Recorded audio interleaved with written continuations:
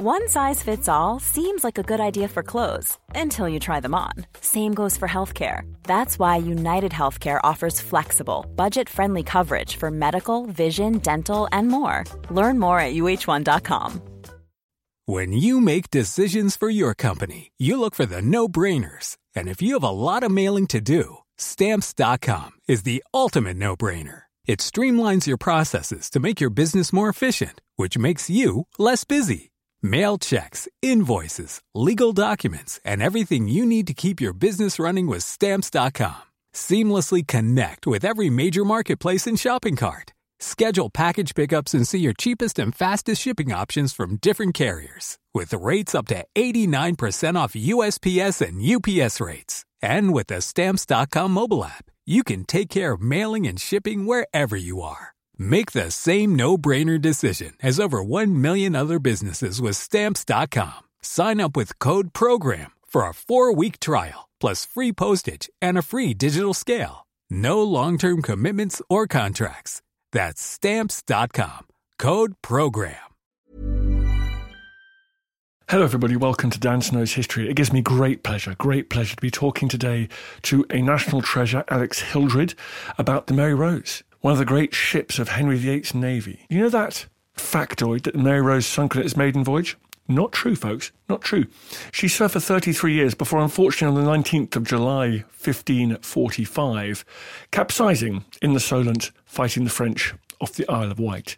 She served all those years, and I always assume that people get her mixed up with the Vasa, that other wonderful early modern warship that capsized. Vasa did literally sink metres away from the dock when she was launched. Completely ridiculous. Poor shipbuilding, poor seamanship, all the rest of it. Anyway, Mary Rose was in the middle of battle. Her gun ports were swamped with water, and she went down. Recently, it made headlines all around the world. DNA studies came out talking about the composition of the bodies that they've recovered from Mary Rose, with the fascinating new insights that some of these people may have been born far from British shores. Imagine that. It gives me enormous pleasure to welcome Alex back on the podcast. She's been on before. I visited the Mary Rose. She is the head of research and curator of ordnance and human remains at the Mary Rose Trust. She, as you'll hear, dived on the wreck years ago. She's been involved with Mary Rose ever since. She has been a leading light in that project that not only pushed the boundaries of what was possible in marine archaeology, but since Mary Rose has been raised, has set new standards for conservation and research. She's a world beater, and it's great to have her on the podcast. We're talking about the new science, but also be talking about Mary Rose itself, what it was like excavating her, and why she sank, and what happened to most of the 415-man crew who were killed that day in 1545. It's always a good day when I get to talk about Mary Rose. If you like the Solent, and let's be honest, who doesn't? It's where it all happens. Titanic set out on its maiden voyage from the Solent. D-Day saw the bases of the Solent, the anchorages being used to send that vast armada across to Normandy, just 70, 80 miles away. And speaking of which, that's our newest chart-topping programme. It's The Secrets of the Solent, our D-Day special, in which we work with historian Stephen Fisher, you may have heard him on this podcast, to uncover new wrecks, new archaeology associated with D-Day. It's so exciting. I'm really proud of that documentary. It's a documentary that could never have been made in my old career working at the BBC and elsewhere. People just wouldn't have seen the point, but you have all seen the point. That's why you're subscribing to history.tv. And because of you, because of your subscriptions, we've been able to make The Secrets of D-Day. We've been able to uncover new research and new shipwrecks, veterans of the D-Day landings. Thank you, as always, for subscribing. If you haven't yet subscribed, please go to historyhit.tv, and it would be great to have you on board. Let's hope the journey goes a little more D-Day and a little less Mary Rose Titanic. But in the meantime, everyone, here is Alexandra Hildred. Enjoy.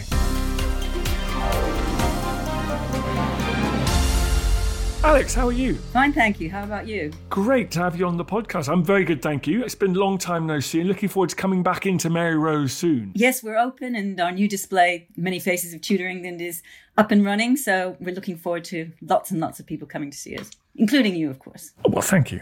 Now, this information you released about the multi-ethnic crew has really seemed to strike a chord. Tell me, what's the technology behind it? When you were excavating Mary Rose all those decades ago, did you ever think you'd be able to do this science on them? No, but we always hoped. So we kept the bone assemblage. We tried with all new techniques. So when DNA first became available, the idea that historic DNA could be viable and not contaminated, we actually did some very, very early trials with Oxford University at the very beginning of that. So we've always been conscious of what we've got and how precious it is and what we might be able to do with it in the future. But we never really thought we would get so far so quickly. I think it's more recently, there have been huge advances, both in genetics and in the multi-isotope analysis, which is what we're talking about here. Let's do the easy stuff first, the bit that you must be so bored of talking about. But just quickly, when Mary Rose sank, how many people were on board and how many people did it manage to get off? Well, there's a crew list, not named people, but the numbers of 500 are actually listed, divided into mariners, soldiers and gunners. And then you've got the officers and their retinues they bring on board. So 500, and we've got remains of 179 individuals of them. And that's the total number of skulls that we've got. Out of that, we've been able to sort of build the bodies of about 92 and matched 24 skulls to those. So one of the things, because obviously if you're doing it anatomically, in order to put a body together, the head on it, you've got to have the whole vertebrae to do it physically. So we've always been looking for a chemical, biochemical or genetic or an easier means to actually have this three-dimensional huge puzzle and try and put faces to bodies, basically. Why do you think so many people did perish on Mary Rose? Because basically she really only turned over. It's not as though it's a Titanic thing. She was in 12 meters of water and she's 12 meters wide. Water entered in through the gun ports very quickly and she rolled onto one side. You've got two gun decks, both of which are enclosed, and then castles with the front and the back, which are also two decks enclosed. And the only open area is in the middle of the ship in the upper deck, but that's had netting across it to stop boarders coming alongside and jumping onto the only open space other than the very top of the castles, which are a bit high to jump on. So really the only people who would have been able to have got off easily would have been anybody who would at the very top deck of the castles by both in the front and the back. And those would not be that many because you've actually got very little area there. So maybe 30 people at each station. The others would have had to cut their way through this very, very fine triangular netting, which if you put your thumbs together and your forefingers and you make a diamond shape, that's the size of the netting. And it's very thick. It's about as thick as your fingers. Why were the human remains preserved on Mary Rose? Well, many things were preserved. Iron, unfortunately, doesn't survive very well if it's very, very thin, but it's the very, very fine sediments, which basically they're oxygen reduced. So they're almost anaerobic environment. So that really does make most things, especially, which is important for us, especially the organic materials, which you rarely get on land sites. So it's a really good balance for battlefields, for example. Interesting. What sort of human remains have been recovered from battlefields from this period, 500 years ago? Well, you're looking at things like Towton, for example, which was basically a slaughter.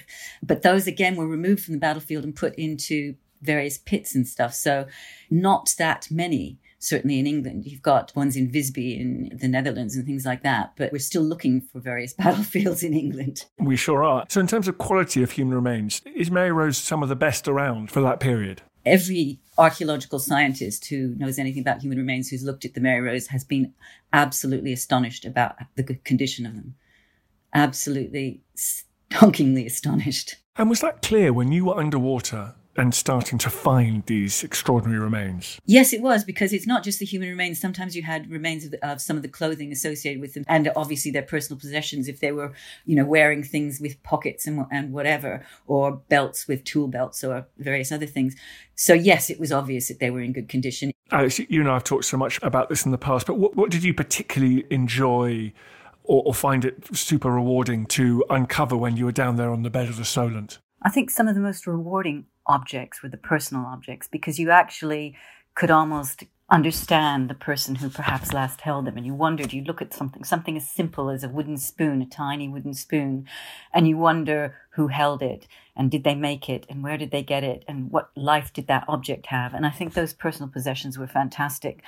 But also things like some of the structure. I mean, we came across a partition wall with a sliding door that was slightly open. And it had got a wedge actually in the runner holding it open. I mean, that you think, what is going to be in that cabin? It transpired that actually it was a cabin belonging to the carpenter. And in the door was our pet dog, Hatch, who has become famous. And all sorts of chests had come crashing from the other side of the ship and got lodged in this tiny little bit of this open door. So it was really tiny area with so much potential. And then when we dismantled the structure, which you had to do to get into it, you found that there were 2 bench bunks, and on them were all the tools belonging to the carpenter. And underneath them were baskets full of rough wood offcuts or half-finished objects. So it was just magical. It was like going into your great-great-grandfather's tool shed, if you like. And some of the objects that also were exciting were the chests, because when we decided to bring them up full rather than decant them underwater, which obviously took a long time, we realized that they were strong enough to withstand being brought up through the surface of the water by putting them into a modern chest and then lifting them. And so we could do a controlled excavation on land. And this is where many of the longbow chests were brought up. And some of those were nailed shut. So there were elm chests that were nailed shut at the Tower of London when they were last packed, and we picked them up from the armory within the lower deck of the ship, and we're bringing them up, and you opened them, and they were 50 longbows, this beautiful, shiny wooden yew object, nearly white on one side and hazel colour on the other, these perfect weapons of war that had last been packed to go on the Mary Rose 430 years before, or over 430 years before. And I know that those are some of your favourite objects because I've seen you actually demonstrate your skills at archery using reproductions of the Mary Rose longbows. So those were absolutely wonderful, but almost, everything had its joys, and they're all special. Remind me, how many dives did you do? It almost seems like we did thousands of dives, but actually when you count them up, they're probably only about 500. I mean, we were on board for 79 to 1982, and 82 is quite a short season for the archaeologists.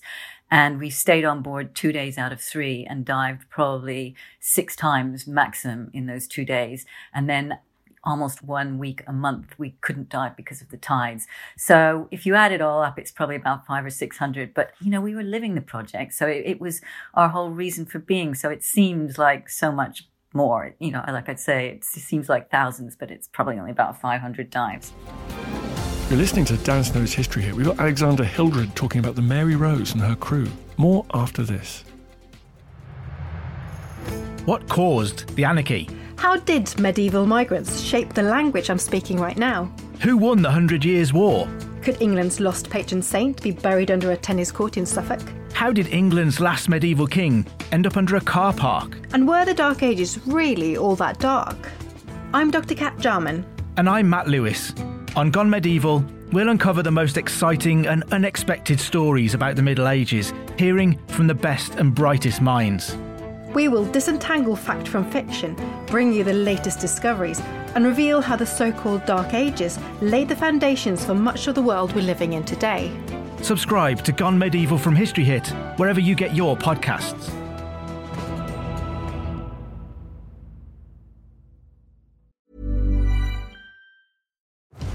Have you ever wondered if the Hanging Gardens of Babylon were actually real? Or what made Alexander so great? Join me, Tristan Hughes, twice a week, every week on the Ancients from History Hit, where I'm joined by leading academics, best-selling authors, and world-class archaeologists to shine a light on some of ancient history's most fascinating questions, like who built Stonehenge and why? What are the Dead Sea Scrolls and why are they so valuable? And were the Spartan warriors really as formidable as the history books say? Join me, Tristan Hughes, twice a week, every week on the Ancients from History Hit, wherever you get your podcasts.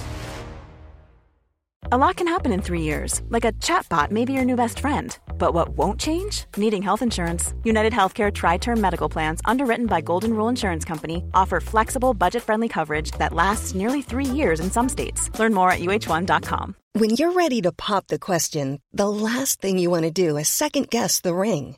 At BlueNile.com, you can design a one-of-a-kind ring with the ease and convenience of shopping online. Choose your diamond and setting. When you find the one, you'll get it delivered right to your door. Go to BlueNile.com and use promo code LISTEN to get $50 off your purchase of $500 or more. That's code LISTEN at BlueNile.com for $50 off your purchase. BlueNile.com, code LISTEN.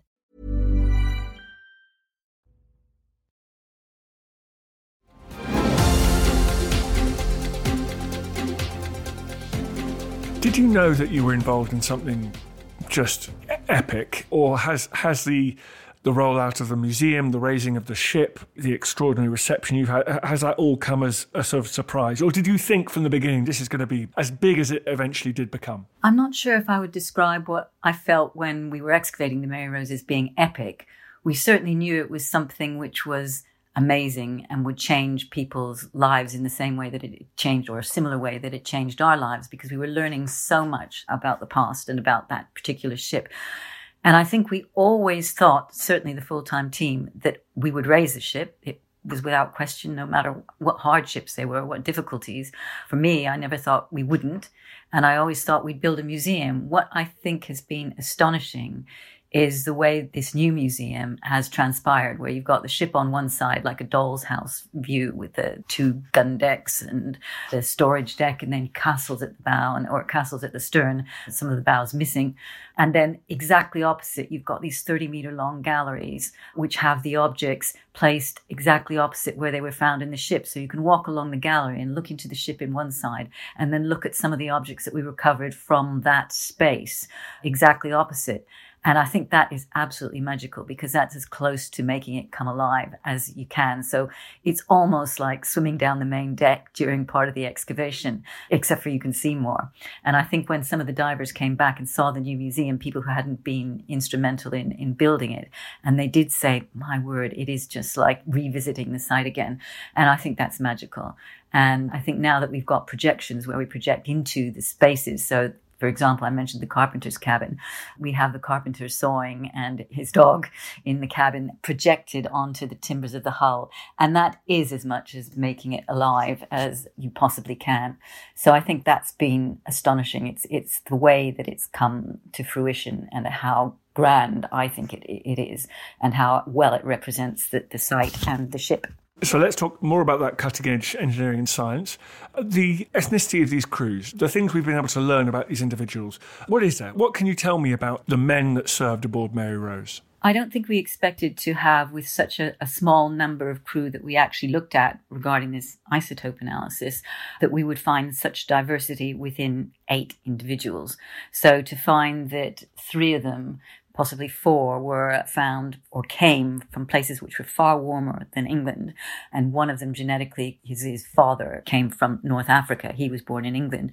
That was astonishing. Now, perhaps we shouldn't be astonished, because there are actually quite a few records that suggest that Britain at the time was fairly multicultural in places like London, in places even like Southampton. And when we hear about the attempts to recover the Mary Rose, the salvage team was headed by an Italian, and they were Africans within the salvage team that raised some of the guns from the Mary Rose, and the team that in fact tried to raise it within weeks of it having sunk were Italians who led the work. And also Southampton was a great port. And so with all of these port cities like Bristol, Southampton, London, you do have large enclaves of foreign people. And we know from things like wills, marriages, baptisms, etc., that there were foreigners living in and around these major cities. So we shouldn't be astonished, but I think it is just the number. You know, we thought that perhaps the carpenter, because he had some Spanish coins in one of his chests and there were Spanish adzes on board, and we thought, well, perhaps he was Spanish, and it transpired that he came from somewhere that was much warmer and could well be somewhere in Spain. And similarly, somebody that we thought could be Italian because he had a tiny little casket panel that's only made in northern Italy, although it was over 100 years old when it was left in his chest. And he certainly also came from somewhere foreign. But to actually find the definite evidence that genetically we've got somebody from North Africa, his father was from North Africa on board, a second generation, I think is quite unexpected. And also with the complete wild card, who was a man who was wearing an arm guard, an archer's wrist guard of leather with the arms of Catherine of Aragon and Henry VIII intertwined. And isotopically, his teeth tell us it's actually what's preserved within the teeth from the groundwater, from the food that he ate, the type of food that he ate as a child. And that's encapsulated in the teeth. And that says he came again from somewhere which must be either further east and south than England, or North Africa again, or maybe even sort of the Atlas Mountains in Africa. And this is a sort of work that will only be refined and will get more specific. So what you can do now is you can look at how far away they're from the coast, what sort of food They were brought up on the groundwater that got absorbed through their teeth as youngsters, and you sort of get the best fit of all of those. And once you start mixing that with genetics and things, you can get a far more detailed picture. So I think we're only going to find more multicultural crew, and it's just the fact that within 8 you find 4 that are foreign is actually quite telling. Mary Rose and the work that you do keeps making headlines. Will it ever stop, or have you got more of these up your sleeve? The real wealth of the Mary Rose is the ship as a container, the story of the ship itself. You know, what can we learn from detailed study of the timbers, repairs, and various other things? But it's the wealth of objects. So with 19,000 objects, every one of those can tell a story. You know, where is the wood from? How was it made? Who made it? Where had it traded from? Who owned it? What was the life of that object? So there is such a huge wealth of objects, and that every single one of those can supply new information. I think with the human remains, you know, that's been something that, because we're all people, you know, we're specifically interested in that. And there are things like, you know, facial reconstruction. We can now take, say, photogrammetry, a series of pictures of the individual skulls, and then give them to, say, universities who do facial reconstructions using computers. And you could then look at the faces of 179 individuals from the mid-Tudor period. And, you know, that's really like making the crew come alive. So they're just such huge opportunities. And I think it's that mix of science and art and history, and the fact that it's underwater. You know, it's an unbelievably magical story. And I think it will continue to give and to supply people with information and to tell new stories. Well, Alex, you've always inspired me. Your enthusiasm for Mary Rose is undimmed despite years of working with the wreck and with all the objects. So thank you very much for everything you do. We're all looking back to get into the museum. Tell us how people find the museum, find the website, find this research. So we've been open again for a few weeks now. We still have the Many Faces of Tudor England exhibition going. And in July, for the anniversary of the sinking of July on the 19th, we will officially open a new display on the sinking. So this is going to be a sinking experience, a slightly immersive experience. I promise you won't get wet, but I do hope, Dan, that you'll be one of the first people who comes and joins us in our new sinking experience, which is basically an addition to the front of the museum. It's changing the front view galleries. So you can find us and information about booking tickets, etc. at www.maryrose.org, and come and see us in Portsmouth Historic Dockyard. I will save the date. I love a voluntary sinking experience. Alex, thank you so much for coming on the podcast. I feel the hand of history upon our shoulders. All this tradition of ours, our school history, our songs. Hope you enjoyed the podcast. Just before you go, bit of a favour to ask. I totally understand if you don't want to become a subscriber or pay me any cash money. Makes sense. But if you could just do me a favour, it's for free. Go to iTunes or wherever you get your podcast. If you give it a 5-star rating and give it an absolutely glowing review, perjure yourself, give it a glowing review. I'd really appreciate that. It's a tough world out there, law of the jungle out there, and I need all the fire support I can get. So that will boost it up the charts. It's so tiresome. But if you could do it, I'd be very, very grateful. Thank you.